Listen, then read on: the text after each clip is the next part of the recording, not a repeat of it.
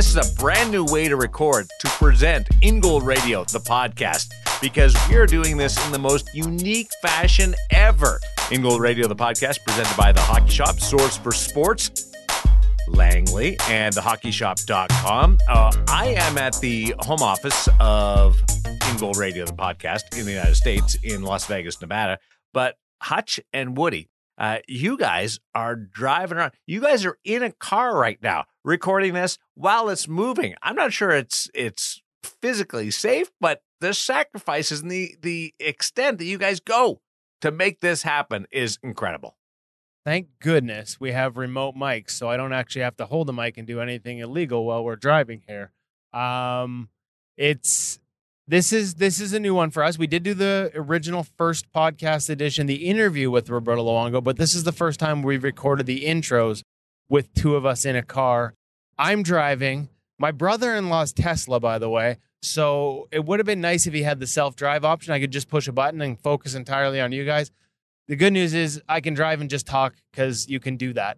Coming back from practice with the Ontario Reign, just spent a little time with Matt Millar, the goalie coach, Kings Development goalie coach.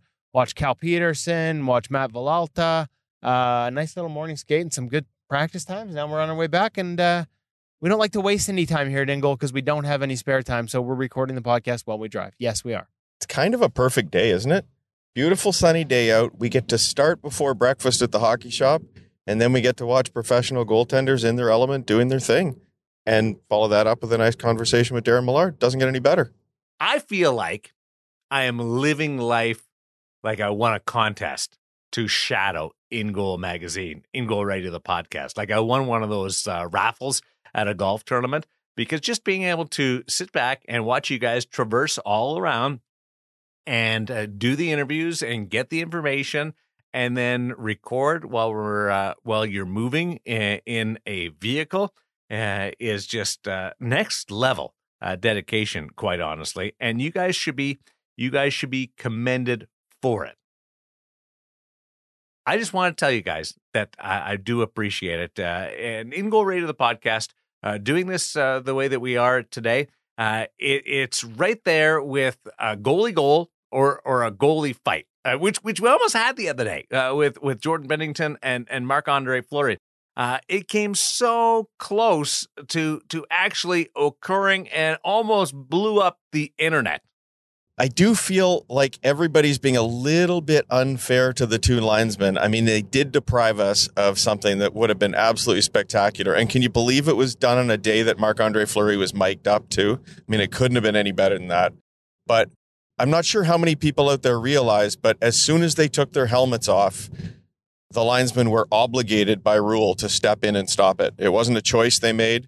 I got a text message that was sent from another NHL goalie coach during the game just to explain that that's exactly what happened and that the world shouldn't be losing their minds from a procedural standpoint. But oh my gosh, that was something that I think everybody was looking forward to seeing.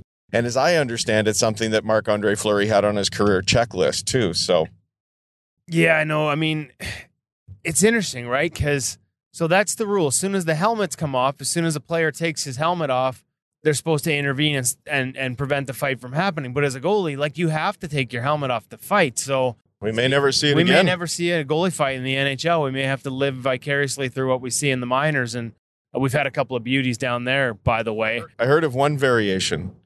Apparently a junior fight happened last year. The two goalies sort of nodded at each other and they took the other guy's helmet off before the fight. And somehow that stopped the officials from jumping in. I love Jordan Bennington. I really do. And if he needs that, if he requires that to make him tick, I'm fine with it. Not all goaltenders are made the same. There's chippy goaltenders. There's calm goaltenders. There's nervous goaltenders. There's goaltenders that are athletic. There's goaltenders that are more boxy. So if he needs it, as long as he's willing to accept the punishment or the penalty, fine. His goaltender coach talked to him. His coach talked to him. His manager talked to him. He still did that the other day, and it would seem to be more a frustration or more sending a message to anybody because they were not very strict or dialed in defensively during that game. But I honestly, I don't mind the uniqueness of Jordan Bennington's game. I know some people are saying like can he finally fight, but or get it over with all the antics? But I'm okay with it. Oh man, we're always going to have the goalie's side on the In Goal Radio podcast. I think I'm pretty sure that there'd be a knock at the door, even if it's the car door today, asking for our union card back if we didn't. That said, I mean, you punch a guy at the blocker, you know what's coming, right? Like, that's just the rules. You got to think there's a suspension coming, and he gets 2. Yeah, it kind of is an automatic. I'm not surprised at all. Do I have sympathy? I mean, it's a tough night. I mean, but that's the job sometimes. I do know that there are times when he goes into that act specifically to just fire up a team on a night when they're not into it.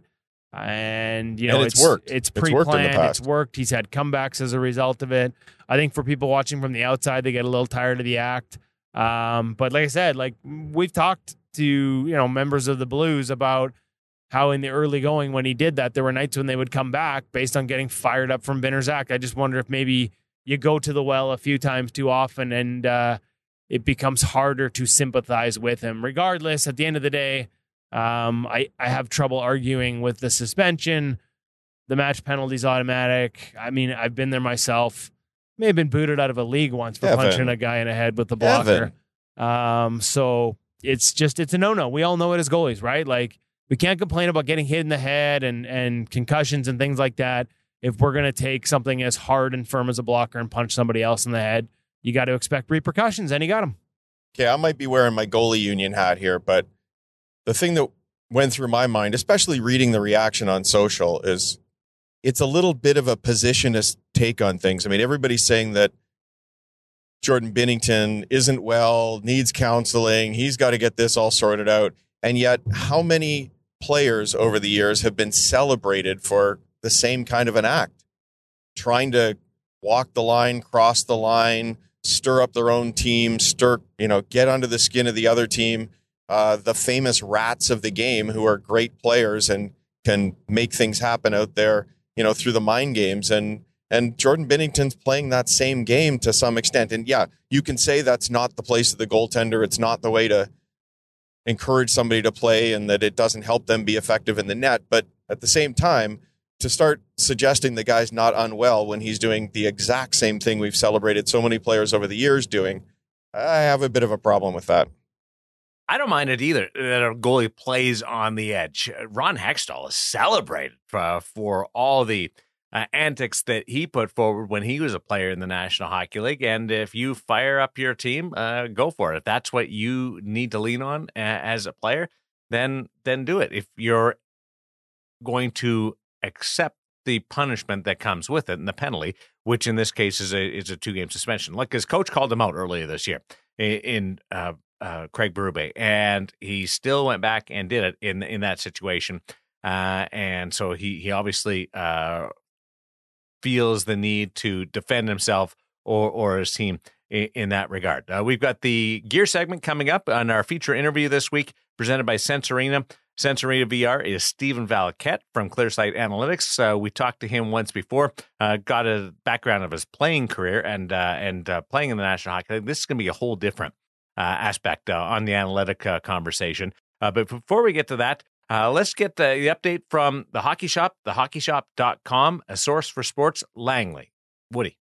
Okay, so right before I go to the Hockey Shop update, I got to say, there is a silver lining to Jordan Binnington's 2-game suspension, even if Jordan probably isn't happy with it. What's the next best thing to a goalie fight? Goalie goal? Goalie goal. What could happen now? Joel Hofer getting the call up. I don't know if you saw this last week, Darren. He went for the empty net 3 times in the same game. First one missed, and then he hit each post. Kid you not, same game, left post, right post, and out. Ended up with a helper after the last one. I think after the last one hit the post, his teammate skated onto it, and I believe it was Martin Ferk completed a hat trick by tapping it into the empty net. So we've talked about goalies that can chuck it. We got to see Linus Ullmark score a goal. Man, give Hofer a couple of starts. Give him a lead. I know that's not easy to come by in St. Louis these days, and I guarantee you're going to see him take a shot. So there's the positive out of that. Now let's go to the Hockey Shop because there's lots of positives there too. Before we get to the gear segment, just got to remind you, they've got their spring break sale on now. All kinds of discounts on previous models. It's a great time of year as the new stuff comes in, and we're going to talk about the Bauer Hyperlite 2 to get lower prices on some of the old stock they still have in. One of the benefits of being such a big store with so much goalie-specific inventory is that as we move from one generation to the next, sometimes there's leftovers in that inventory. And right now, all of it's on sale at thehockeyshop.com. So make sure you check out their spring break sale for discounts on a wide range of items from a wide range of brands. And in terms of things that aren't on sale, let's check in with Cam right now and get a lowdown on the Bauer Hyperlite 2. The customizer went live, and while the pad isn't actually on the shelf in retail outlets yet, as soon as that customizer goes live, you can actually order gear through, well, you can build it through the Bauer website and then order it through stores like the Hockey Shop, at thehockeyshop.com, and through Cam. And it's really important to do that to get guys that, Cam's had the gear. He knows what it's all about. He'll be able to tell you how it fits, how it plays, what options you should be looking at the customizer. So he walked us through a whole bunch of them this week to help our audience better understand what they should be looking for in the new Bauer Hyperlite 2 customizer.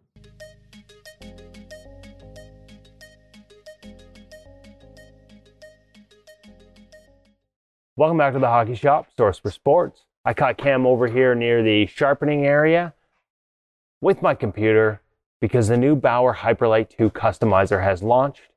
But going through the order, doing your customization, yeah, that's somewhat easy, although I'm a nitwit, I need his help. But at the end of the day, I'm going to need him to order it anyway. Where else would you order it from? Cam's had the gear on. He has samples here. You want to check it out before you order. Well, people want to check it out before they order. He knows what it's all about. So you can do your customization on your computer, and then you bring it in here to place your order. Me, I need a little help. We're going to walk you through the Bauer Hyperlite 2 customizer right now. And Cam, I guess the first thing we start with is... Where do you go?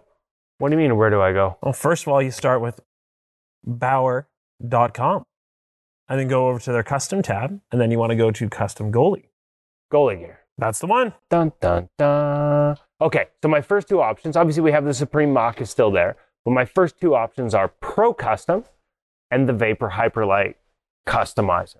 So at a starting point, yes, you'll see Vapor Hyperlite and Supreme Mock. So that is just their standard custom option. So what that will give you is colors and some minor specs. That will also allow you to put your name on your gear. Next level of custom, which is Pro Custom, which we'll zero in here a little bit more because there's definitely a couple key features that are worth showing off. So, including, we might as well get it out of the way at the top because everyone's going to be talking about the ability to get their version of the 580 brake in your glove, Pro Custom only. Goodness. Okay, select your gear. What do I got here? Pads, glove blocker. We want all three, right? Let's do it. Okay, we're going to start with the pads. Vapor Hyperlite 2. Obviously, if we want to customize the graphics, I think that's pretty self-explanatory. Correct. Well, you have the ability here at this point now to say if you really like the mock graphic, but you wanted the Hyperlite pad, you can change that to only available at the Pro Custom tab. Some people prefer that mock graphic. Some prefer that Hyperlite. You can do vice versa. Multiple different zones. There's some really cool things you can do with the look here. We'll let you play with that. You'll lose an entire weekend. We want to get into the nitty gritty of construction. So I go to construction tab next, select pads. Here's the ability to pick. We're going to pick the Hyperlite 2. Select your glove. Here's where you have that opportunity for that new feature, that Vapor 90 catcher, or the regular Hyperlite 2 catcher. Okay, so and I think this is important. What is a Vapor Hyperlite 2 catcher? What is that brake angle going to be? Because for most people, they're probably just into the Hyperlite 2 customizer, not in this Pro Custom. Correct. So we're talking about what would be their 590 version. So your 60-degree brake in terms of your closure on your hand. This gives you that ability to bring that index finger down to the base of your palm as you're closing that glove. Something that's been available in True, CCM for quite a long time. Also building off of what would have been basically the Hyperlite 1 catcher as well. Okay. Select your blocker. Pretty straightforward stuff here. Okay. Colors. Once again, pick your colors. Pad specs. Here's where things can get a little bit interesting because you can start to build the two pads into one another, start to change things up. Hyperlite 2 is going to be designed to be their softest iteration in terms of pad flexibility. It's also going to give you the option to change the boot flex if you want to, change the thickness of the boot, and change that overall feel. So first, Thigh flex. Thigh flex. Hyperlite 2 is a Softest flex to start out with. and interestingly enough, based on our old pad flex video or our pad flex videos, there's a lot of curve there. Exactly. Okay. So we've gone ahead and select overall thigh flex. So moving on. Boot flex. So you get their thin and thick option when it comes to the Hyperlite pad itself. So that thin profile is at a 100-degree angle. That thicker profile is still at that same angle, but it is going to increase the overall thickness of the boot. As stated, obviously, what that will do is it can kick the pad up on you a little bit higher as well. Okay, and so I got to be clear here, though, and this is the problem with us going into the Pro Customizer. This is Pro Customizer only. Mm-hmm. The stock on the Hyperlite, if you're doing a customizer on the Hyperlite 2 stock customizer, the thin profile with the 100-degree angle, that's what comes stock. The ability to choose thick is only in the Pro Customizer. So if you're in the regular Hyperlite 2, thin profile, 100-degree break, that's what's stock on the new Hyperlite. And don't forget, Hyperlite 2 is a new pad for a lot of people, so they don't know what the stock options are. So we want to make sure we explain that. So pad specs, soft, 100-degree break for them, 100-degree angle is that flat boot. It's not a steep boot like the Ultrasonic. It's going to sit a little lower on top of the skate. Next. Another new feature coming up here as well. Select knee block. Knee block first. You still have your Vapor Stabilis Slide and Stabilis Flex. Obviously, Stabilis Flex is on your Vapor. Stabilis Slide is what you're going to find on your Ultrasonic Supreme line. Yeah. So a little more flexibility. As much as it's all about that one-piece knee, the Vapor line, which is what the Hyperlite 2 is in, has a little bit more give to it than the super rigid Stabilis Slide that originally debuted on the Ultrasonic with the Supreme line. So we're in the Pro Customizer. If I were in the Hyperlite Customizer, we know that Stabilis Flex is standard with the Vapor line. Can you choose the Stabilis Slide from the Supreme line without going Pro Custom? Can you get it in the regular Hyperlite Customizer? That is correct, actually, you can. More options are better. What's going to be stock? Obviously, on the wall, when you get your retail supply, that's going to be Stabilis Slide. Stabilis Flex. Stabilis Flex. There you go. So you can get confusing. That's what we're here for. Next option, select your knee wing. And this is pretty simple. You can either have it sewn in, and this is where that knee strap, that elastic knee strap wraps around and attaches on the outside of the pad around the knee. You can have it sewn in, high or low. There's two different points, and I believe that's Pro Custom only. Or you can just have it adjustable, Velcro tabs, easy to take in and out, and also different anchor points on that. You can have it high or low. Or if you don't use it, just completely remove it. And that's also an option, and that's an option on their stock customizer as well. Okay, next up in the custom options, calf bracket. So new feature. Now, new feature, but is this a new feature for Hyperlite 2 Customizer or only Pro Custom? No, this is a new feature in general that we're touching on here. So Hyperlite 2 has now brought over that same mock integrated calf bracket that's into the core of the pad. That is now releasing with the stock pad. In the Pro Customizer, this gives you the option to go without it if you would choose and just still like what you saw in Hyperlite 1, so a little bit more flexibility out of the pad, especially that lower calf area. If you're looking for that more stability, this is what comes stock on the pad. The Pro Customizer allows you to remove it if you did want. The stock customizer is automatically going to have it on there with no choice to remove. So this is the lower calf, sort of where you land the sliding plate underneath the calf, that area. It's now integrated more into the pad. Came stock on mock like that. Correct. Now you have the ability to actually, it's stock on Hyperlite as well, but you have the ability to go without it.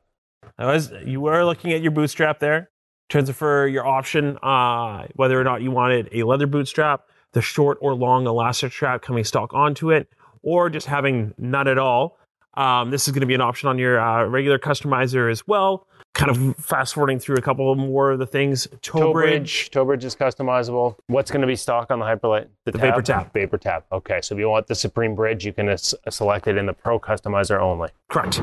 Toe attachment. This is pretty simple. Elastic toe tie system from Bauer or a skate lace. You have both options. Toe alignment, centered or offset. Simple decision, one or the other. Correct. Select your leg strapping. Now, this is where things get interesting. Vapor Tune Fit 2.0. So this is new to the Hyperlite 2, or is it the same as the original Hyperlite? This continues the original stock strapping. Your additional extra here at this point is now the ability to add the Supreme strapping to that. Yes. So you can basically go from, if you liked the Hyperlite original strapping, you can keep it, or you can switch over to the mock strapping, the Tune Fit Plus that they had in the mock, if you like that. Now, one thing to note, This is also available in the regular Hyperlite Customizer. It is not exclusive to the Pro Custom. You can get it in both. We're almost done with the pads, and the fact it's taking so long is a little tough, but let's be honest, more selection is better. Other strapping. Oh, the ability to add leather straps. If you still want them, it is still an option. Don't Only on laugh, Pro Custom. Marc-Andre Fleury has leather straps. There's a few guys that have leather straps on their Devin pads. Dubnyk on his Pro Return. I was going to say, evident from the Pro Returns that we've had in, a few guys are still liking that leather strap, just finding to get that extra Some guys like to have security. a fixed endpoint on their movement. So leather straps are available, Pro Custom only. That I don't believe that's available in the Hyperlite Customizer. Tune Fit Connect. One of my favorite options on the pad. Again, with the Pro Customizer, you have the ability to select Vapor or Supreme. I much prefer the Vapor, which comes stock on the pad. And for those that are saying, what the heck's a Tune Fit strap? We're talking basically about a Professor strap. They're equivalent of it. So the Vapor version comes stock on the Hyperlite too. Correct. And you have this option in Pro Custom only or Hyperlite Customizer too. Actually, in the regular standard customizer, you can choose and mix or match, and also do it aftermarket as well, because both are available for sale as well. Okay, last one, Grip Knee. The Vapor Grip Knee. Stock New on Hyperlite 2. feature for Hyperlite 2. So yes, it is a textured grip on the actual knee of the knee block itself. Again, creating a little bit more of a stable landing surface, not allowing that knee pad to slip and shift. That will be stock. And if you want in the customizer, you can remove it in the Pro Customizer. That is correct. All right, we're done with the pads. Glove specs, palm stiffness, game ready, Pro Palm, Practice Palm. I don't believe Practice Palm is available in the regular Hyperlite. This is Pro Custom only. It would just be game ready and Pro Palm. Select your T, double, single, reinforced. Double or single is an option in the Hyperlite Standard Customizer. Reinforced, which you can tell me what that is available only in Pro Custom. We're adding plastic to the top of that T-bar. So if you're someone who's only getting one glove for the season and you really need to make it last, that's another way to stop that T from folding over from use over time. Pro Custom only. Now, palm material. Hyperlite 2 has got a catch grip in it. That's new? Nope, that is the same from Hyperlite 1. Okay, or you can go to the Nash from the Ultrasonic line, or you can get the mock grip print that we saw in the Supreme line, the latest edition, the mock. That's Pro Custom only. Pocket lacing, simple. Whether or not skate lace or regular nylon, totally up to you. Lace, We've talked about skate lace before. You can get lace colors to match your glove. You can have if you've got a double T, the connection between the two T's, which they call I believe they call the spine lacing. You can get that polyester skate lace or wax lace. You can get that one colored as well. Internal fit. You can get a senior or intermediate palm size. This is also available in the Hyperlite Customizer. And now, Pro Custom only, DCT padding. Cam, tell me what that is. What DCT is? Well, and what the options are. So this is one where we're going to have to Pro stay Custom only. tuned, but it is a replacement for their Poron extra padding. Correct. But it still is going to react the exact same way. You have the ability to add 3 millimeters either to the overall thumb base or the palm base of the glove, not both, one or the other. Palm, especially for those impacts, if you're catching a lot just off the tip of your palm and not finding that you're fully getting it into the glove, and it's something that happens to you quite often, it definitely is a nice addition to help stop some of those stingers. If you can only get one glove, can't get a practice glove as well, for example, this is another way to help to extend that lifetime of the glove without affecting your overall closure too much. Okay, and the other option is to have it sort of out in the finger area as well, one or the other, and Pro Custom only. This is not an option on the Hyperlite regular customizer. Blocker specs. So 2 options here. It's just going to be talking about whether or not you want an intermediate palm in the glove size itself, or you can get an XL if you really need something bigger. And then your last option is adding that thumb pillow. Thumb pillow or no thumb pillow. Correct. That's it. So we've pretty much gone through the entire line. All the specs, Pro Custom and Hyperlite Customizer. Now the key here is I fill this out, I get an order form, I check with you how it's going to fit. Is it different with the flat boot? If I change that thickness, do I need a different size? I'm checking all the details with you, and I can do that by bringing my order to you. How do I finish things off and send it to Cam? So you get the option to finalize and save your order. That will pump out a reference number. All I need is that reference number to be able to place your order. You can give me a call here at 604-589-8299 or 1-800-567-7790.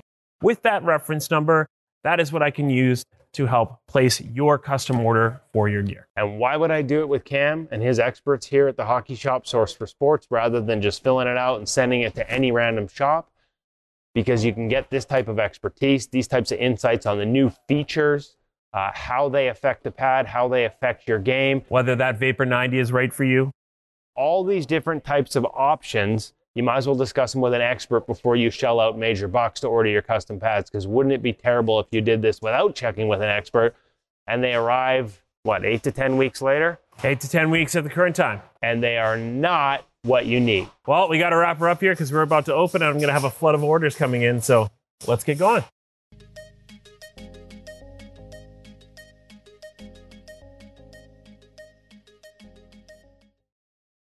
They do it all over at the Hockey Shop, thehockeyshop.com, and Source for Sports Langley. Check them out, Cam and his crew in the goalie section. There's nobody better in the business. And when it comes to analytics, the leader there is Steve Valiquette and Clear Sight, and they do an unbelievable job, such a deep dive, and we're lucky to have an in there with Kevin Woodley through the great relationship that he has forged with the former National Hockey Leaguer and now broadcaster, goalie coach, and analytic expert. And he is the subject of our feature interview brought to you by Sensorina VR. Sensorina continues to get us ready for the offseason when ice becomes a little bit harder to get. Hutch. What a great tool to have on your side if you want to spend more time perfecting your goaltending. You know, other sports, say you're a basketball player, you can head out on the driveway and you can take hundreds, thousands of free throws to become the best basketball player you can. Goaltending, not so easy. Up until now, you've been limited to things like regular off-ice training, bouncing balls off the wall, juggling balls, working on your own balance skills, but not actual goaltending. Well, now, thanks to Sensorina and the VR world, you can practice your goaltending anytime you want, at home, on the road. If you've got an Oculus headset, in fact, already, you can head over to Sensorina.com and you can sign up for a free trial. So you don't have to spend anything to find out what it's like to use Sensorina VR training for goaltenders, where you can face NHL shooters now. You can face power plays. You can face penalty kills. You can do cognitive drills. You can do just about anything you'd like to do. You can tell the shooters where to shoot and they'll hit their mark every time. The things that you can do with Sensorina, almost endless. And one of the even better things about it, Darren, is that they're updating the software all the time. New drills, new tools, new things to improve it as one of the best goaltending training items that you can have in your kit bag. Take it with you on the road, use it at home. Sensorina, great goaltending training for everybody out there. If you want to give it a go to Sensorina.com. If you use the code IGM50, you'll get a little bit off the, whatever great deal they have going today. Technological approach, modern aspect of goaltending today. It's a perfect fit, Woody, to the conversation that Steve Valiquette offers up with you in our feature interview. Yeah, I know. I mean, we're going to get into it right away, so I don't want to give up too much of it. But just suffice to say, if you come into this thinking, oh, this is just going to be talking about NHL goalies and their advanced stats, yeah, we get into a little bit, couple of specifics, but this is more about how we take those advanced numbers and become better coaches. How does Steve translate what he's seeing around the National Hockey League, some of the trends that he measures with a level of detail that no other company does in terms of shot quality and what really matters, how offense is truly created at the highest level, and then translates it into his lesson plans, into his warm-up, making sure that we're not wasting time on repetitions, drills, shot sequences that just don't matter in a game because we don't see them. Some really fascinating insights from Steve in terms of how he takes what he does at the NHL level from a tracking and analytics perspective and brings it onto the ice with the goalies he coaches. And of course, he'll mention one of those goalies, Strauss Mann, who's in the San Jose system, a number of kids in prep school and colleges. So he's taking everything he's learned through the analytics company and through his experiences as an NHL goalie and now applying them to the next generation of goaltenders. And it was, man, like he had me taking notes as he answered each question. I had 10 more that popped up. It really was a fun and fascinating interview, and I hope everyone enjoys it. It's amazing. Normally we look at analytics and we go, okay, the performance leads to the numbers. And Valiquette, in this regard, is doing it on the front side. The numbers influence what he's doing on the ice with his students, and that should equal a better performance. And it's fascinating, so interesting to follow this. It's our feature interview brought to you by Sensorina VR on In Goal Radio, the podcast.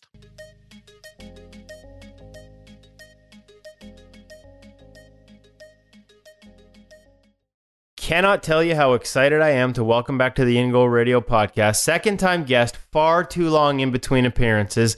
I should just hit record every time I give this guy a call because I learned something new. Steven Valiquette, how are you, buddy? Well, that makes two of us. And when we do talk, we go long. And before this segment began, we went long. So let's see how we do here. I don't want the boys to be all over you because I hear the podcast. They're always all over you for going too long. And one more question. One more question. Well, you know what? I think I got all my one more questions out of the way before we hit record on this beauty. So listen, last time we had you on, we focused on the career. And it was a good one. 14 years pro, including time with the Rangers, Islanders, and Oilers. I want to shift gears because we teased it at the end. Post-career, we know about Clearsight Analytics, the work you're doing there. I don't think enough people know how much. We see you on MSG with Henrik Lundqvist on the panel and the great work you do breaking down plays there. I don't know that enough people know that you're also still coaching a lot. And so I want to get into how all those things came together for you and how they're still coming together for you. So I'm not even sure where to start this. Why don't we go to, like, you're done playing? Because we got to that point in the last podcast, and people got to go back and listen to it, because, man, are there some great stories from junior and your career path. But post-playing days, and where you started getting into the numbers and analytics, and how it sort of shaped this arc for you. I think one thing feeds another. That's what I've noticed in post-career. Benoit Allaire gave me my greatest compliment that I've ever had. And it was, Stevie, there is no job too small for you, and there is no job too big. And that really blends into my day-to-day. At 6 o'clock in the morning this morning, I was pulling the nets onto the ice at the Wonderland of Life in Bridgeport, Connecticut.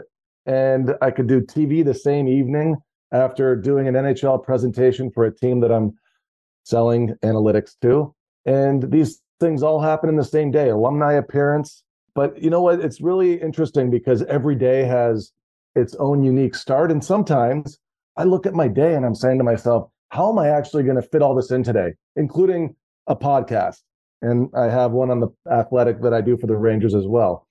So you bundle all of that up, plus about 5 hours of prep to go into a TV job that starts at 4:30 production meeting.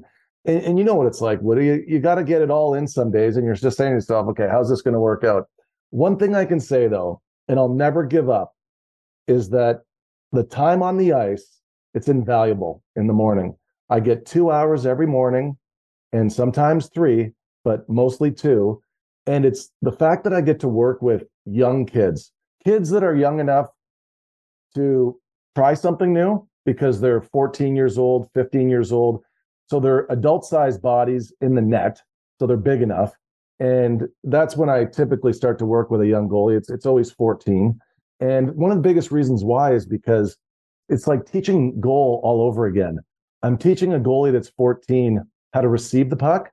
And I'll ask them oftentimes, so when did you start playing goal? And it's, 7, 8, 9. And I'll ask, what size net did you play in at that age? And it's the same one that we're playing in now, the NHL size net. Imagine being 8 and how much you used to have to reach for a save and go to full extension for every save. And now you're 14 or 15, and you've got to be relearning the position in a way to receive the puck, how to track down, how to bring the puck into your hip. And I bring the GoPro on the ice so we can see it from the puck's perspective. And that's really the first 2 weeks of lessons with me, is just relearning how to receive, make contact, follow.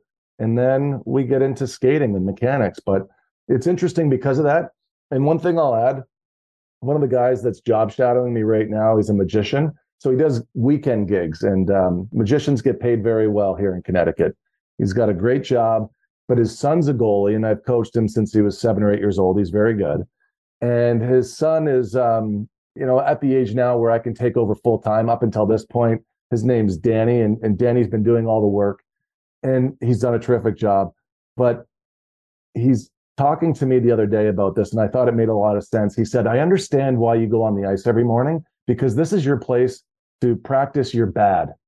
And I'm like, all right, I kind of get it. Like, try out your new chops and work on your game. And he said, yeah, because as a magician, I practice my bad at old age homes where I'm not going to get judged. I go in there, and if it's not clean, I can show a trick and they might not get fooled on something where I make an error. But where can I actually work on my craft every morning? And I'm talking about the analytics and why a drill can work a specific way. And how do I get the athlete to the in the zone or the flow state of any drill? And what are we doing that happens most frequently in games? And why are we doing it? So it's amazing to me at the end of the day, when my head hits the pillow, I've touched so many different facets of the game, and they all feed one another, and they all lend themselves to learning and development. Okay, I was going to say there's a thread there I want to pull on, but there's probably about 8, so I'm trying to figure out where to start here. I want to get to the ice in a bit, and I want to really dig into how you're using the analytics and the trends you see and the ability to access the video behind those trends at Clearsight Analytics through the programs you built there, and how you take that on the ice to help these young goalies. First, let's go back and walk me through how it started. You talked about wanting to understand, what plays matter, what drills matter, what work we should do. How did that play into you getting involved and wanting to see, or maybe you did see and wanted to quantify the game differently and get into the analytics side of things? Walk us through that story a little bit. So curiosity, and I obviously had some great coaching growing up, whether it was Allaire or Sudesh Mirage, and working with goalie coaches that helped me in different ways. And the one day that it went off when I was on the ice coaching, I was on the ice with Strauss Mann, who played for the United States last year as an Olympian, and you've had on the pod. San Jose Sharks prospect now, yeah. Yep, now he's in San Jose. And he would have been around 14 years old, and we were doing a drill and it was a sexy drill. Like, I loved this drill. I made this drill up. I created it. I thought it was terrific. And what I did was I gave the puck away on purpose on the goal line. So I played catch with the shooter coming out of the corner. I gave it up on purpose. He would walk inside me and go across the crease on Strauss. And he was doing the drill well, but he said afterwards, he goes, Val, you know what? I love your drill, but I really don't know how often this actually happens in a game. But I didn't have the answer because I have never gone through the exercise of tagging every single play to the net in the NHL. Nobody had. So that was one of those moments where I was saying to myself, I've got to do this. I've got to start this company, because I was tagging all of the goals, and it was around January. And at that point, I brought in a business partner. His name's John Healy. He's in player development, very successful in our area. And John, for $5,000, tagged 200 games for me, the way that I had taught him to. And after that, we had a significant enough sample size where I could go back to Strauss and say, hey, man, so you were right. This play never happens. So it was one of those moments where I said to myself, we're going to raise some money and we're going to do all of next season. I want to find out how many times a goalie gets beat when he has clear view on the puck. How often does a breakaway go in?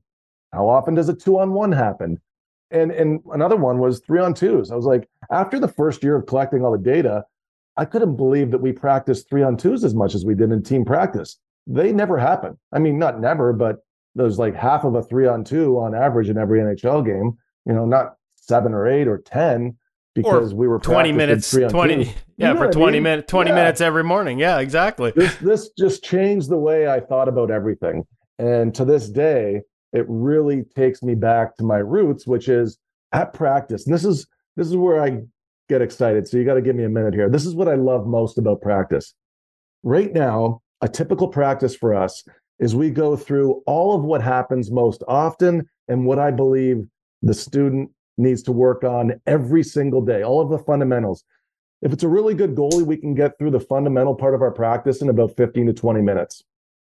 And that is all of our tracking, all of our stationary work, some net play, but a very good balance with deflections. I'm going through the chance types that happen most often.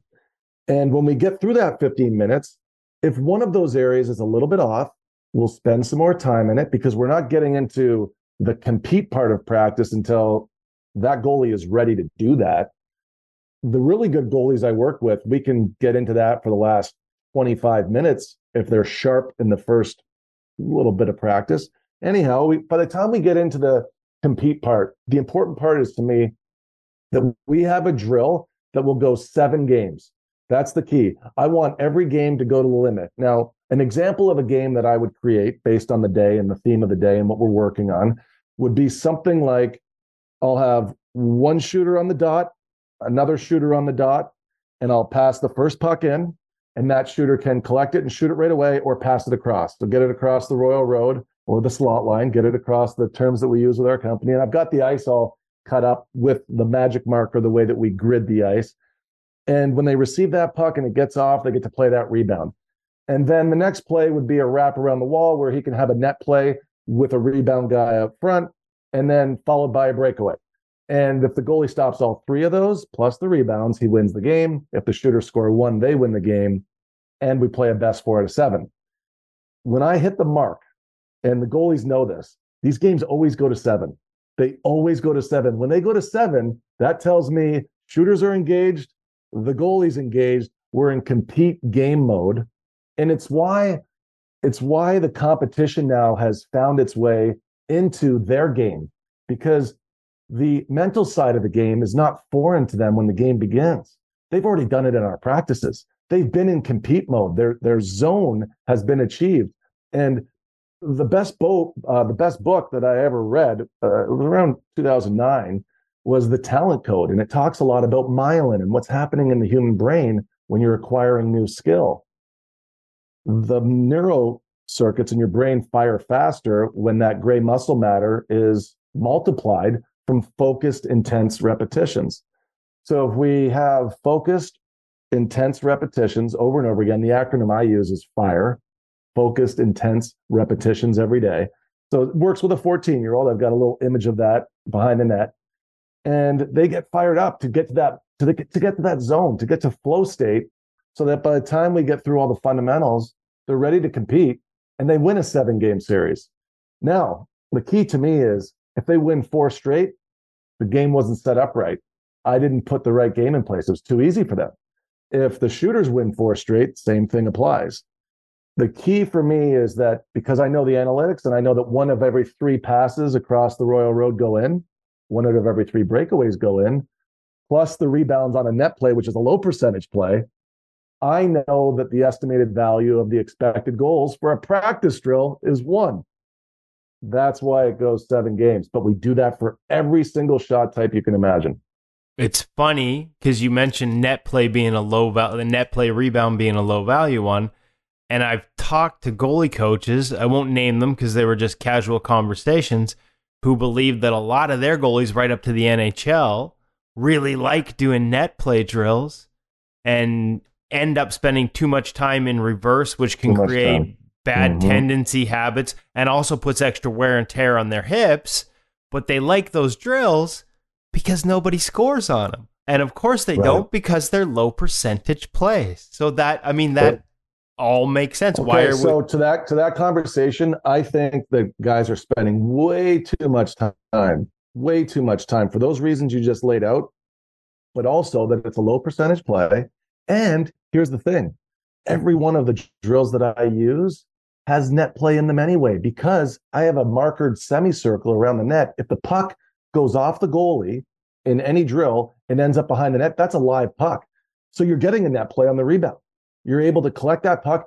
And I have the same conversation. A lot of the shooters that I have shooting on the goalies are all having great years. Guys are getting committed because their habits are better, because I'm forcing them to be intense. And I'll give you a good example. Patrick Sharp, and Sharpie loves to come out and shoot. He still does. Sharpie was up with his posture after shooting on Strauss one day. So he shot the puck, and then his posture came up off the ice, and then he came back down, and then he got the rebound and missed the net. I was like, Sharpie, you've got to stay engaged here. you stay in your posture and play the rebound, because if you're not forcing him to get over there quickly and you're not doing a game like, you might as well just get off the ice. What are we doing here? He goes, I was on that puck. I was on the rebound. I was like, no, you weren't. I got video right here because I got the GoPro hanging behind the net. So he comes in the video room and he sees it and he goes, holy, I can't believe it. He's like, that's a bad habit from team practice. I'm lifting up after that first shot because I usually go to the back of the line in the corner. I'm like, yeah, Sharpie. So then we called it a rebound posture violation. If any of the shooters come up out of posture and then come back into the game, the goal doesn't count. It only counts if you have that level of intensity and your habits and your details are tight. And it's always engaged, right? What do you like? It has to be, we have to be creating that environment. If there's one message to the podcast for all the coaches out there, we have to create game environments for our goalies and our shooters. Purposeful practice, not perfect practice. That's right. All the time. And so that's where, look at the analytics and what I do on TV and all of these things. It's actually just trying to get a message out that I believe in, and I'm an avid reader. And one of the best books I ever read was The Go-Giver. And what flows out, flows in. And it's a great book about giving and helping and receiving, because you're a giver. And these types of things, this juju, this karma, I think it has a really good way of always finding its way back to me because I spread it. And I think that the message should always be, you're out there to put out a performance that your athletes can get engaged in.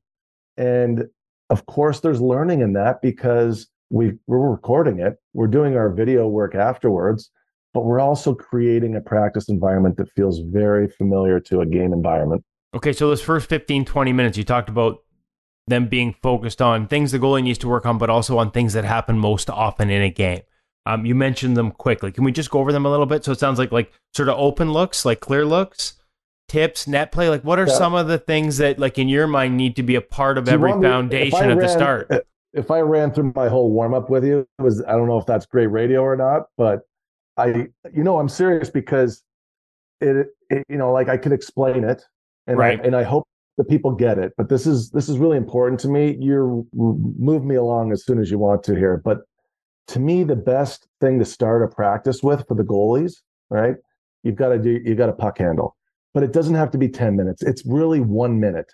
It's 1 minute. The dumps have to come in from the red line. You work on your play calls. When the guys skate in to receive it, the calls for us, they are reverse, which a backhand is to the corner. Play it, which is going to simulate the players have pressure on them and they're yelling to the goalie at the top of the circles, play it, and they put it high on the glass.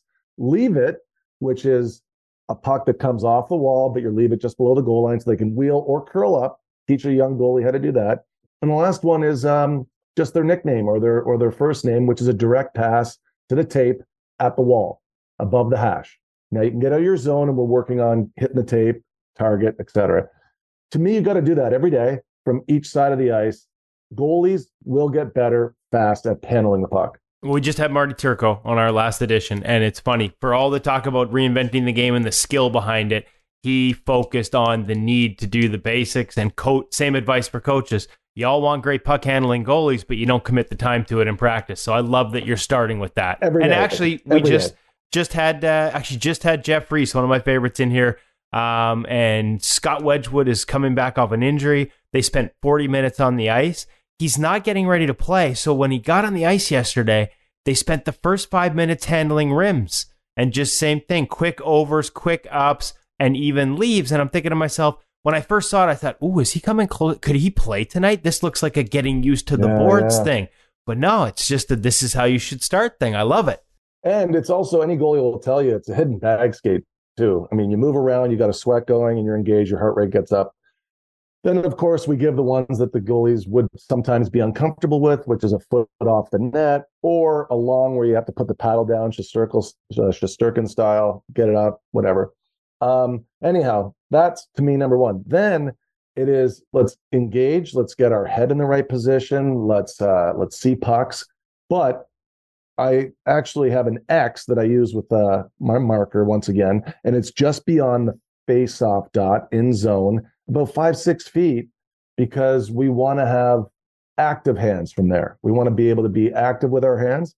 So the goalie starts the exercise in the butterfly, making sure they're sound and square so you get the angle. And then it's 3 low blocker. You just engage 3 low blocker. You're not following the rebounds on those. You're just going to make proper contact. We make sure the head is coming down and it's face to the puck with your hands. And then they stand up and they do 3 more, and it's follow fast, right? So connect, make your save, follow it. Come back to the middle, butterfly again. We go high glove for 3 from the knees, and you're just catching it in front of you. And then you are getting back up to your feet, 3 more. And then we finish with 4 into the body, tracking down, bringing those pucks in. Do that from both sides. The next exercise I call shoulders and elbows. And what I do is I have an X that's halfway between the bottom of the circle and the face-off dot. So it's the space between the face-off dot and the bottom of the circle on angle towards the net. And the goalies are in their butterfly, hands positioned with fingers down, not up, because a lot of goals, as I track them, are under the hand, especially when the shots are taken from dots down. We see that a lot in the NHL this year. And hey, listen, talking to shooters, they're looking for fingers up. If they see fingers up, they're going over the pads. If they see hand down, that's when they're looking top shelf. You got it. My shooters all know it, and they're killing it in prep school because of it. So anyhow, the righties do really well at that. We have the goalies in that position, and they're also learning how to get their chicken wings up, and they're feeling comfortable with their size.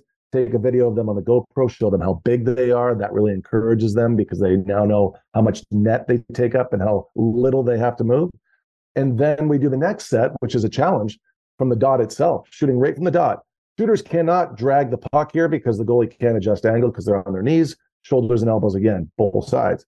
The next exercise we do is we have the piles above the hash marks on both sides of the ice, and the players are now below the goal line, outside of the semicircle that I built around the net, magic marker, from corner of circle to corner of circle, all the way around the net. Imagine there's a big 8-foot radius around the net. And what I like to coach, especially for the younger guys, when I send that pass down, it's like a power play pass. They skate into that semicircle. And as soon as they get into that semicircle and they break that line, then the goalies transition from their feet into a reverse, and they get 2 shots from there. Not 20, 2. But they get the rebounds, you play it out, and then the next 2 are into the semicircle with the player receiving the puck behind the net. That now allows the goaltender to enter into a reverse on their knees. So they're still beating the pass to the shooter that receives it behind the net, but they're on their knees. Then they attack net front. I've got the net front sectioned off into 2 different quadrants.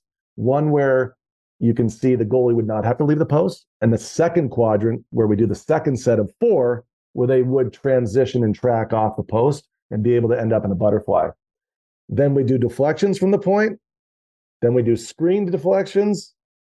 Then we do an exercise where both are put together and the players are, you're going to like this drill. I want to explain this drill. Listeners, I hope you guys use this drill. Am I going too far? No, you're perfect. But I just quickly, before we go to that last drill, the key here is none of this is just Steven Valiquette feels like doing this today. This is all drilled down into the science of where offense is created and what goalies are seeing the most based on your work with ClearSight.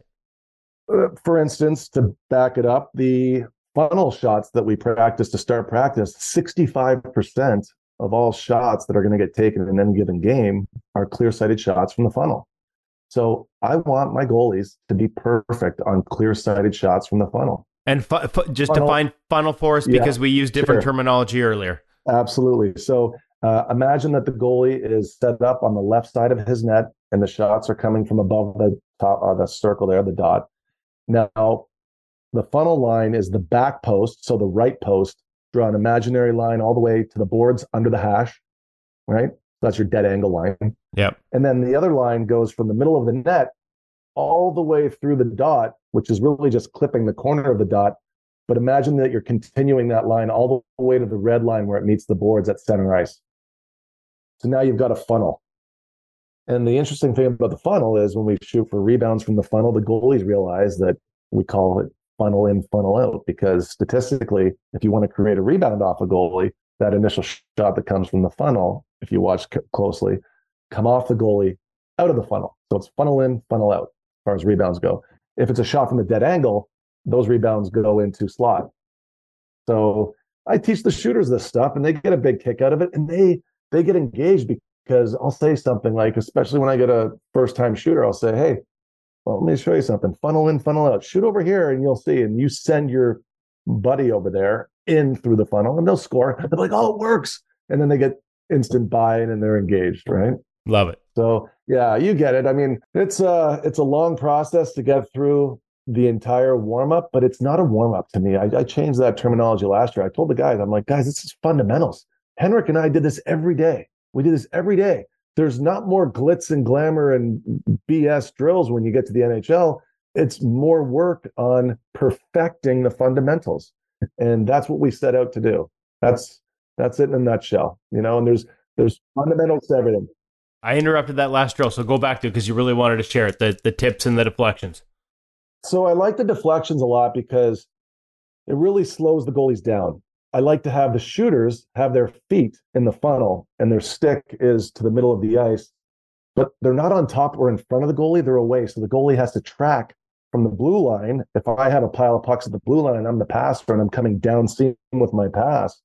It's enough of an angle where they have to shuffle over, not slide into it, because when they do slide into it, they will find that deflection goes off their far pad, goes to weak side, and you're getting scored on. But we do it on strong side, so it's coming over. The track is hard. It's a complete stop when you get there, and your hands are in the same position you just did shoulders and elbows. And now because your chest angle and your posture is so strong that you will receive those pucks and keep them. And to me, I do a set of 5 from there on each side. If the goalie doesn't have a good set, do it again. Do it again. Have another good set. Get a good set, because why start practice the wrong way? And then after that, we do 3 sets of 5 stick angles. Stick angles for young goalies. I think you should be doing this every day. The way I do it is I have one shooter on the blue line on one side of the ice, a shooter on the other side of the ice on the blue line. First guy skates in, shoots the puck before the hash marks on the boards on the ice. The goalie sees it from perimeter on the boards. Second one is anywhere from above the top of the circles before they get over the top of the circles on the ice. And the third one is slide the blue line like a defenseman. So now your goalie's seen stick angle shots from 3 different areas, and you're getting 3 from each side. So that's 6, 2 sets of 6. Now you got your stick angles. I think that, again, going through the process of seeing what really matters, it's taken me a while to get here. I started the stats company, 7 years ago, so right now we're in a spot where I love what I'm doing because I get to work with it every morning and I'm seeing these kids grow, and I'm seeing one thing I've learned that I didn't think I believed in when I first retired was that you can teach compete. I thought you were born with it. And I've really learned that you can really teach it, because the goalies you work with, they want to be out there competing. They want to have fun. They want to be engaged. Sometimes they don't know how to go there mentally. And if you show them the way, they'll never want to go back to being that other guy. They'll never want to be him again. And that's where the best of 7 in the games and that element becomes so important. Yeah, it's we live like we're hooting and hollering, We're the guy under the chairlift hitting the bumps, And it's a piece that, I think probably goes, and this isn't to criticize, but we get into that goalie school environment where there's more and more and more bodies out there, and it's hard to sort of have that. Well, you can't do it. So I shut my camps down a long time ago because I really want to do it the right way.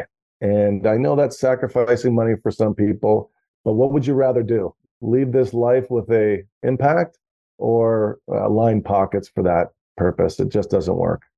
Other lessons on the goalie development side, because you're not just using the analytics company and the knowledge you're gaining from that to identify the situations that matter most to goalies.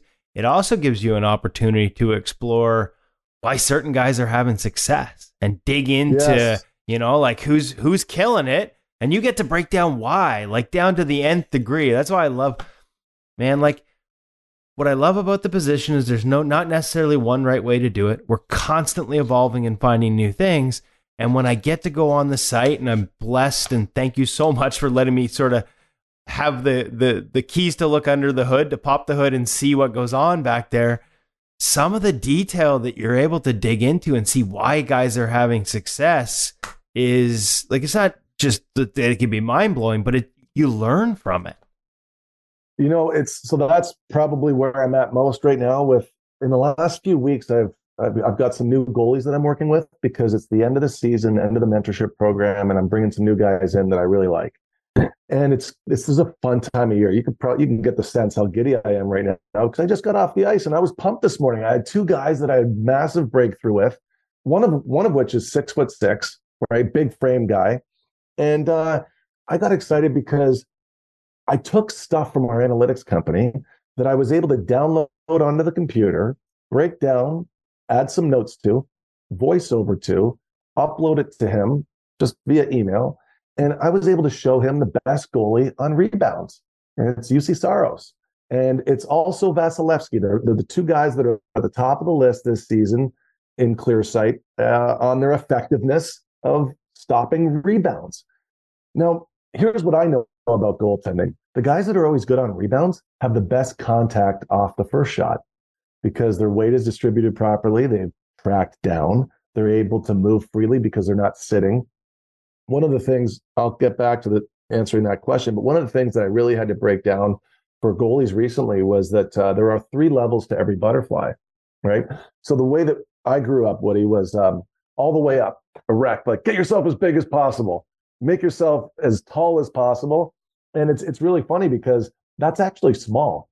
Being that tall and upright is small when you take the line from the crossbar and have a rope that goes down to the puck. You can see that vertical angle climbs over your shoulder when you go erect like that, especially if you're deep.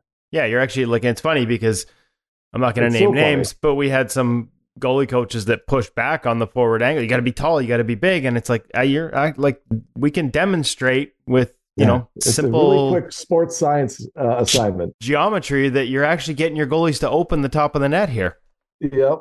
So did that, and then I show the goalies that being that tall and erect is small. The next thing I do is I sit all the way back with bad posture, and I sit in my butterfly, and I show how much room now is exposed over my shoulders, even though I'm a 6'6" goalie coach, right?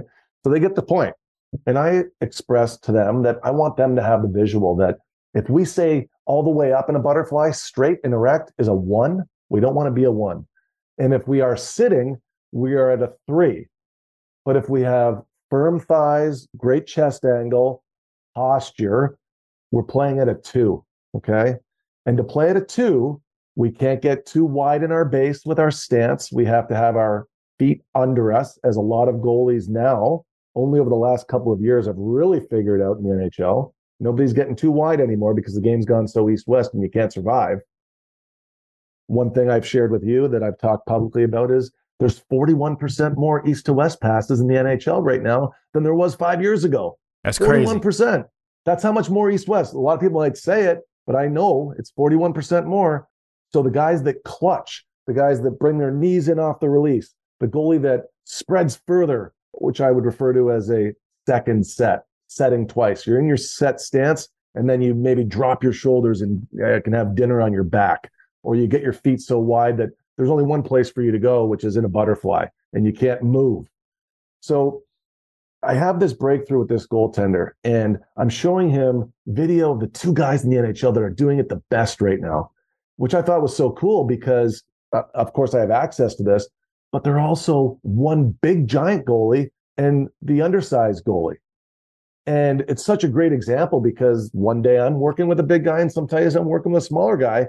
And it's not about not having the length for UC Saros. I know he doesn't have the longest flippers in the league, but he makes up for it because he's so elite off the release and he tracks. He's my favorite goalie to watch right now. I have so much UC Saros film. It's incredible. And it's because he's at the top of all my lists for every chance type. He's at the top. He's there. And I get excited about that because I get to share that with the goalies, and they get enthused because what I'm teaching to them, they get to see it on the video before we get on the ice. And then afterwards, they can see the comp between them and UC Saros, and it's cool. I think the kids buy into it. Oh my God, I'm doing it like the best guy in the NHL, not just any NHL goalie, the guy that does that specific shot type the best. Well, and it would make sense to me that, when you talk about those different butterfly positions that I've heard it called different things, high thighs, tall hips.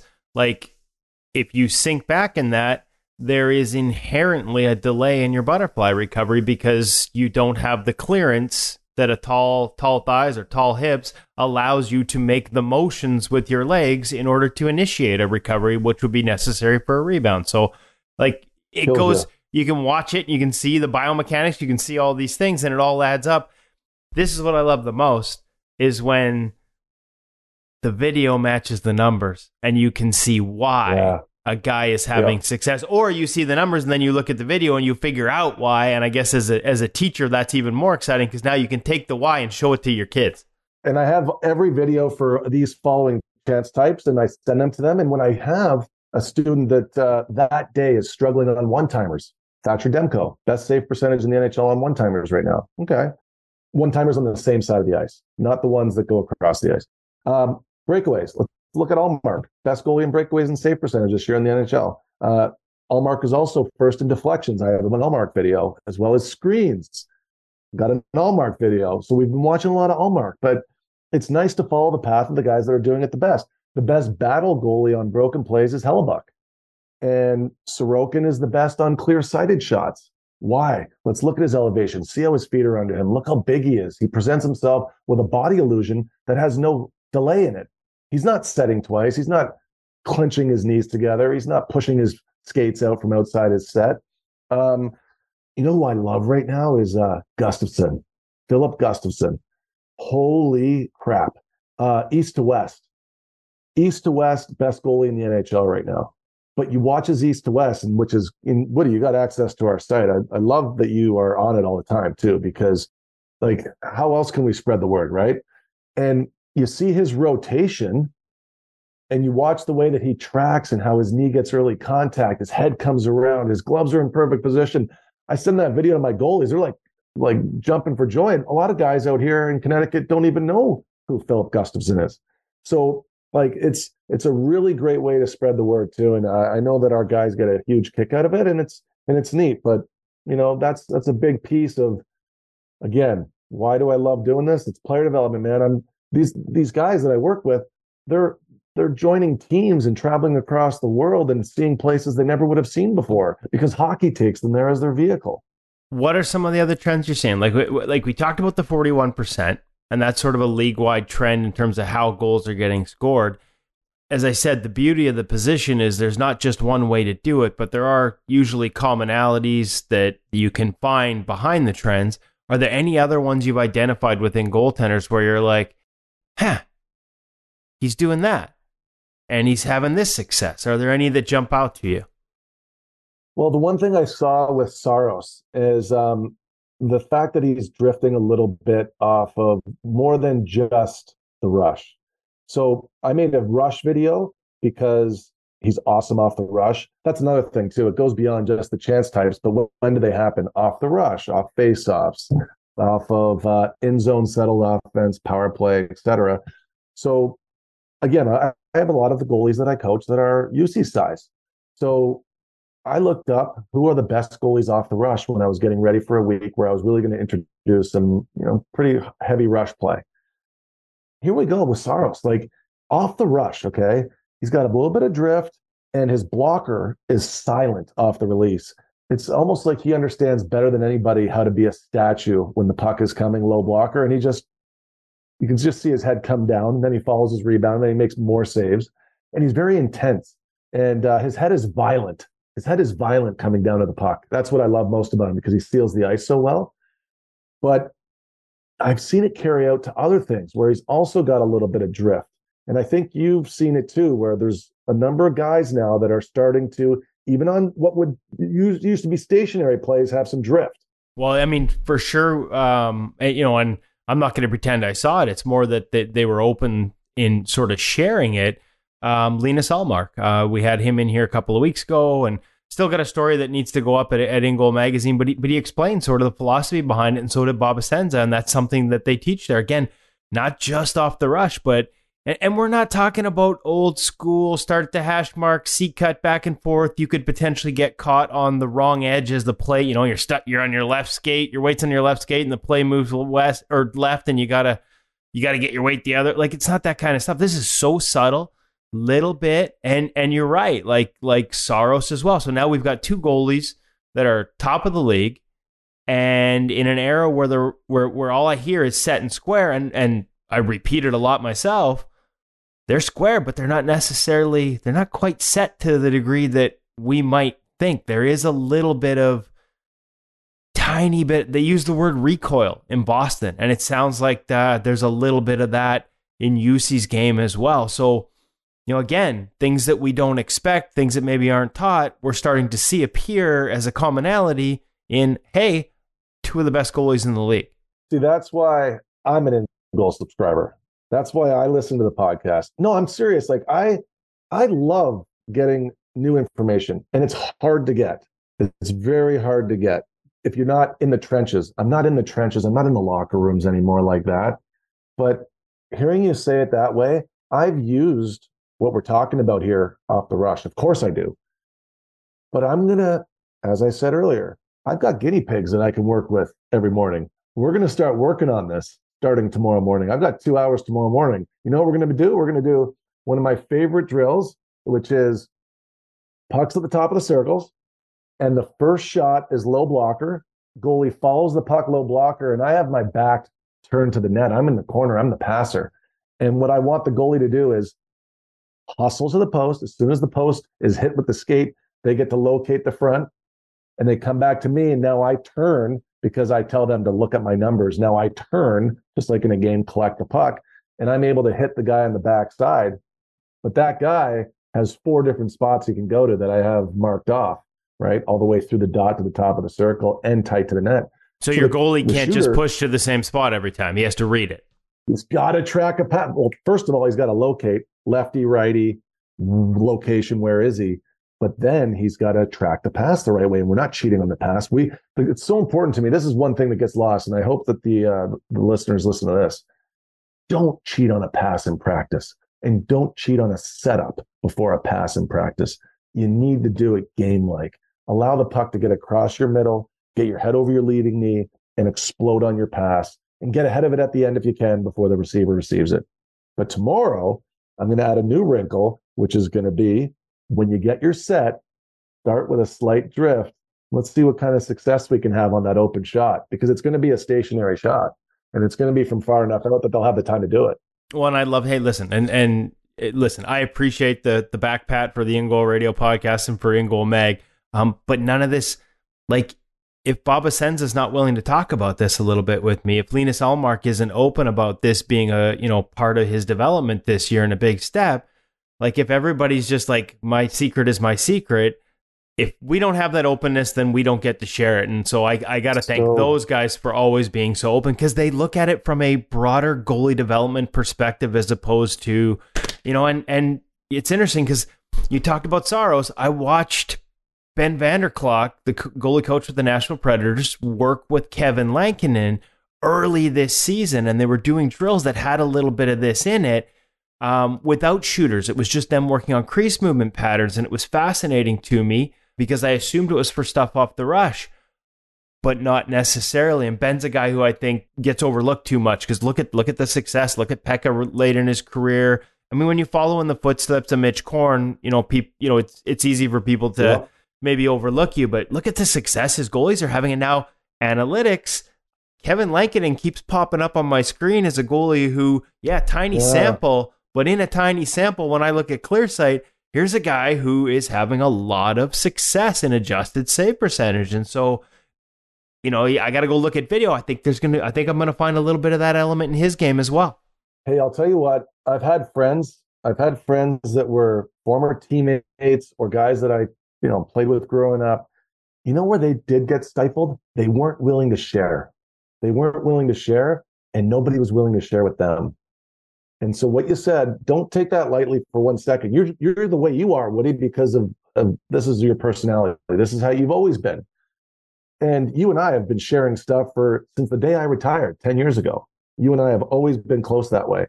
And when I'm talking about that book, The Go-Giver, I think it's one that if you're not in that mindset, get yourself there. Get comfortable with it. If you're a listener that you're not comfortable with sharing your secrets, well, then guess what? You're not going to get people to share with you. And look, I remember listening to one of your podcasts this summer with Wedgwood, and I loved what he talked about and how he was playing 60-40 and what foot he was stopping off the rush. So I called Corey Schwab, and Corey spent an hour on the phone with me talking to me about it, because Corey knows, like, I'm obviously this kind of guy too who's going to be into sharing. Corey gave me a unreal education. He gave me an hour's worth of time on it, but that started from listening to you. And of course, having the people out here that are willing to share this kind of stuff. You have to.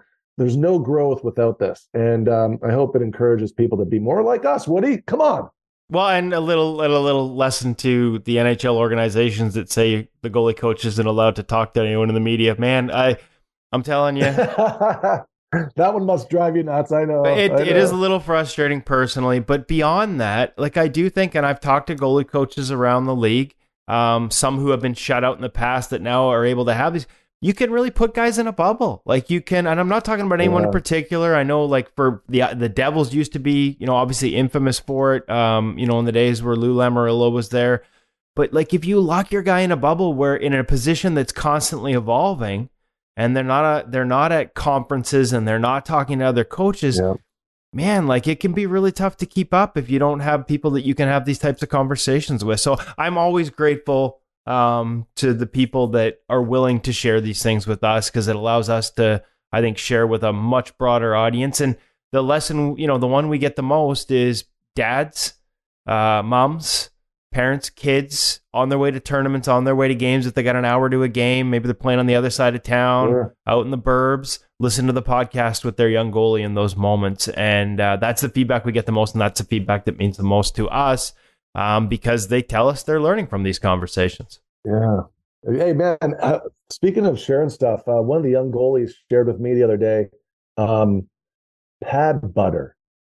Have you heard of this? It's like a wax that goes on the inside of your pad so you can slide faster.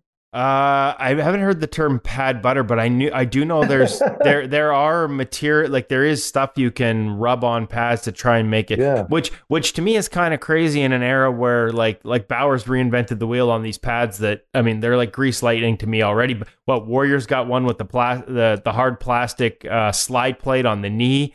We need to go faster.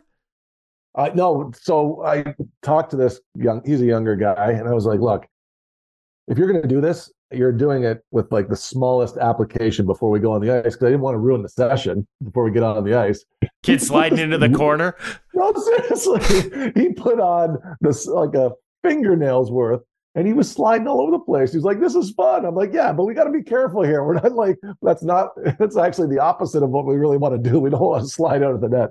But no, these things are funny. They're always evolving, and guys have different ways of putting their gear on and adding new things. And I just think it's funny that I, to this day, whether I'm learning from the podcast or from the magazine, Pro Reads, or somebody that's young that I'm coaching, there's always, hey, every day, Woody, has it ever gotten stale for us?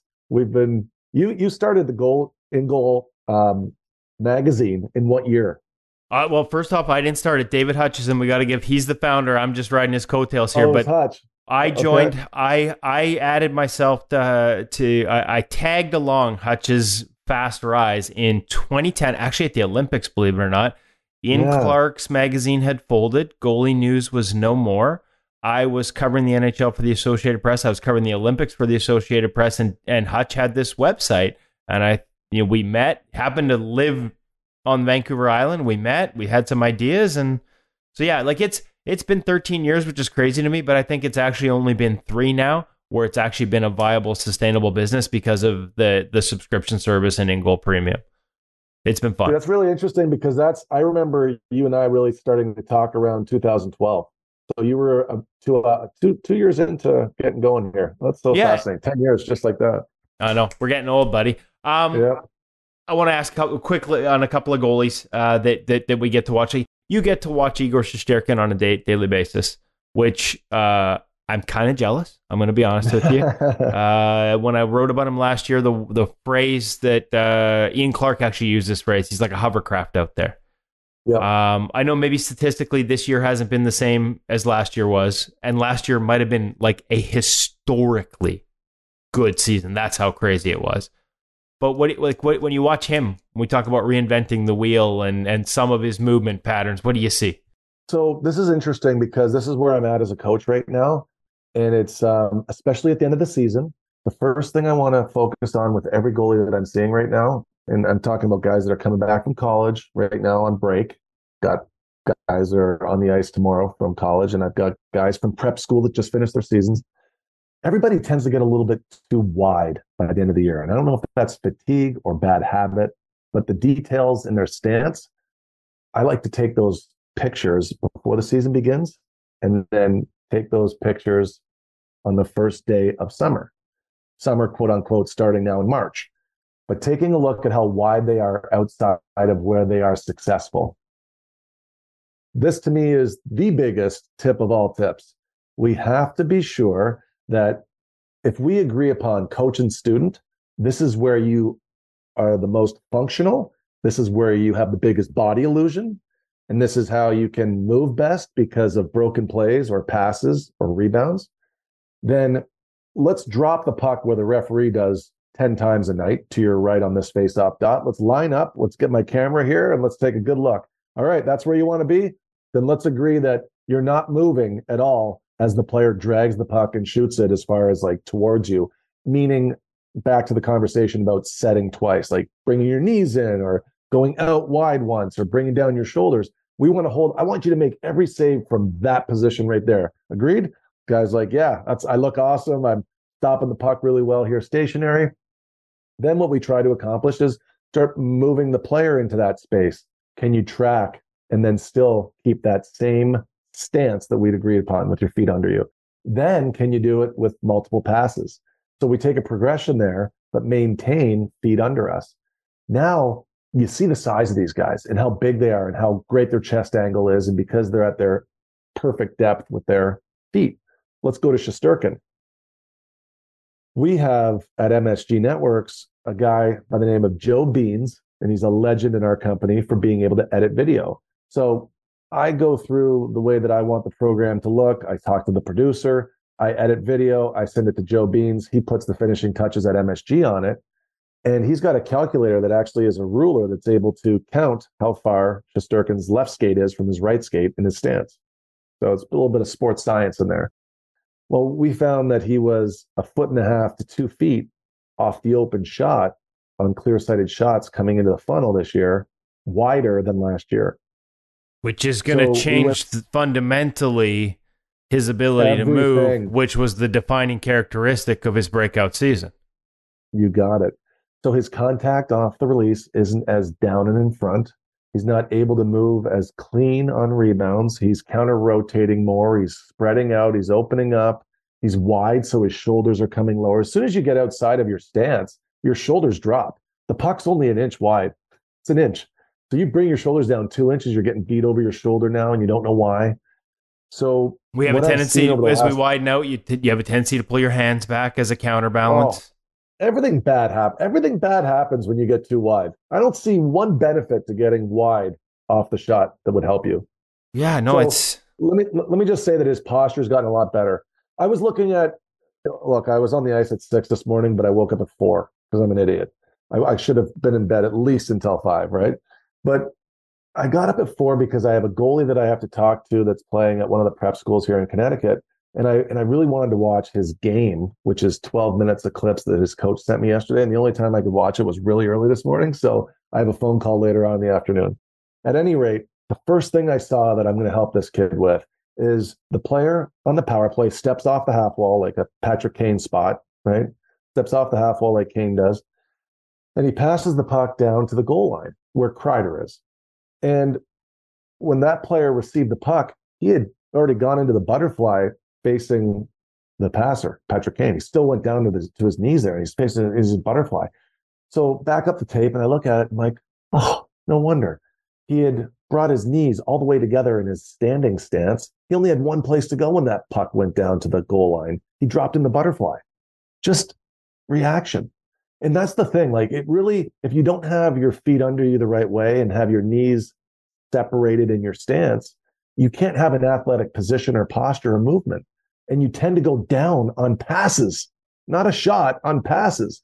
This guy goes down, Even if Now you he's go behind the east-west, play. all you've got is a slide. Like even if you That's all are you've got is a able to, slide. you can't beat him on your feet. How many? You Like can't beat him I on your can't tell. feet. Every pro reads I do is I'm at my best when I beat plays on my feet. So the That's question right. now becomes, this is fascinating. So you can use those photos as a checkpoint for your goalies throughout the season. That's right. Here, what's happening? Are we still in that stance? But also, why is it I mean, first thing goes off in my mind, like, why are we widening out as the season goes on? Why are we losing that foundation, that fundamental foundation? Fatigue, Practice. man. I was going to ask if it was fatigue or it was just practices. Like, because what do we see in fatigue. practice? Fatigue. All we see in practices is unrealistic shots where, That's right. you know, if I got a guy walking down, like, forget the funnel. You had 2-on-0s in practice. The guys walking into the hash marks and teeing it up, shots they won't get all freaking season, and they got 20 of them in a practice. What am I going to do? I'm going to widen out into shot preparation mode. I'm going to dig in a little bit. I'm going to almost, I don't say, like, in sometimes widening out's almost a flinch. Like, you're just sort of like, it's like, totally is. Totally is. And you know what? The one pet peeve I have about team practice is what you just said, where guys skate into the slot to shoot clear-sighted shots. Okay, fine. You want to do that? Then I guess we're agreeing upon just doing a breakaway then. I'll take away my breakaway depth. And if you want to do that, I'll just play it like you're shooting early on a breakaway because you're not giving me the funnel shots I need. So fine. Like, I'm not going to sit there and get absolutely sliced and diced while I stay in the blue paint. So that's why if you don't understand the player piece to this, how can you understand the goalie piece and vice versa? It's for both of us. If you shoot unrealistic drills in your team practice on your goaltender, he will turn off mentally. And if he does and he gets disengaged, guess what? You're just shooting on an empty soul in there and you're not getting any better because you're not beating a goaltender that's engaged on a good drill. So that goes that way as well. But the feet thing, that's a big piece here, Woody. You've got to keep your feet under you.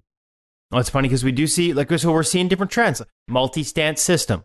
That's something I see here in Vancouver. Like, Demko's sort of got a perimeter stance or an outside stance where it's narrow, totally lots of shuffles, yeah. and then a mid stance, and then sort of a save selection stance.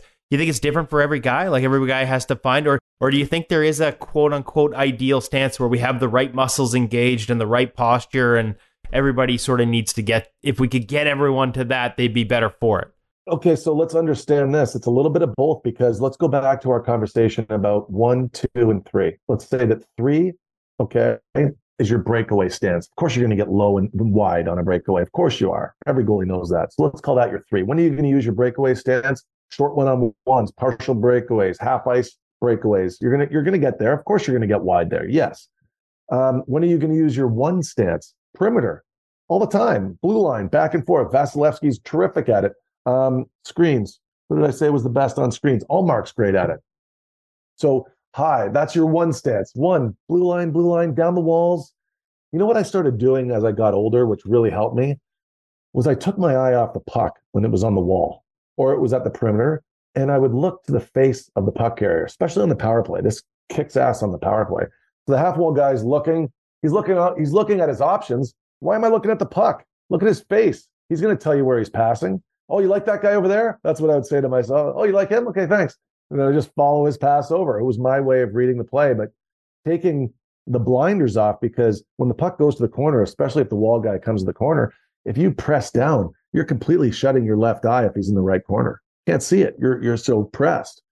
But a higher stance when the puck is in the corner, a higher stance closer to a 1, that opens up my whole left eye. I can see everything on the back door now. So that's a key, right?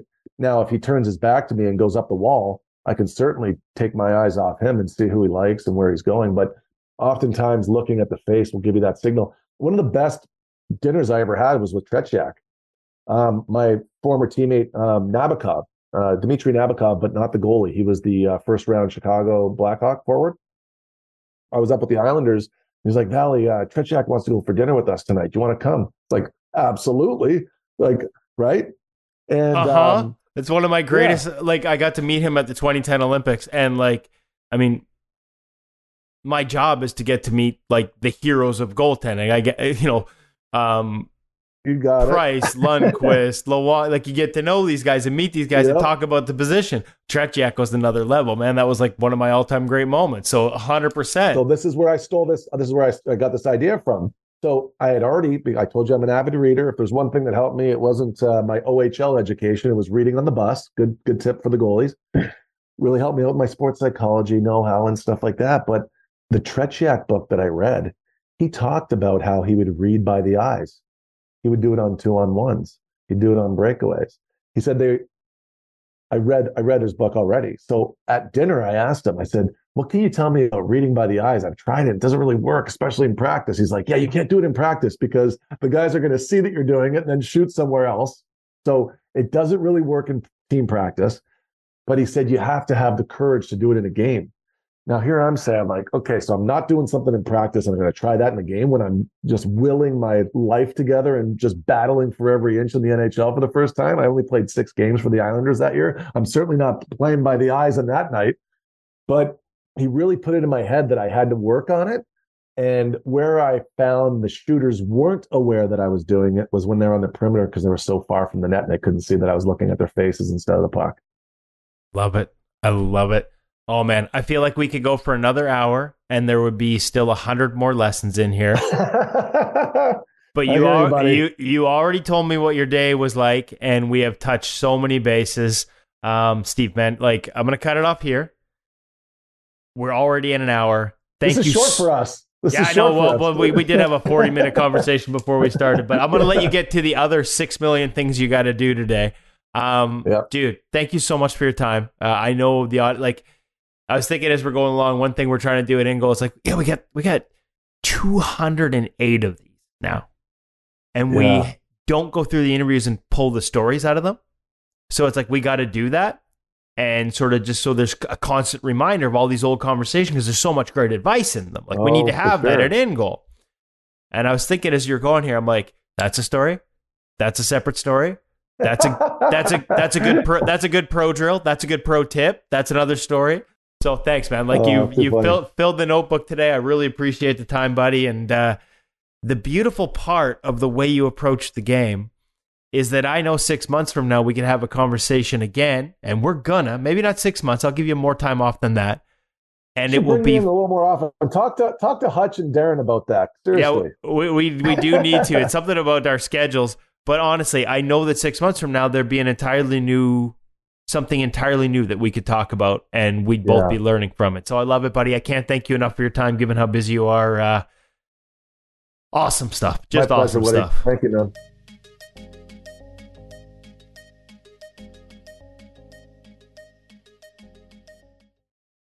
Woody, it feels like that conversation needs a bow to tie it all together.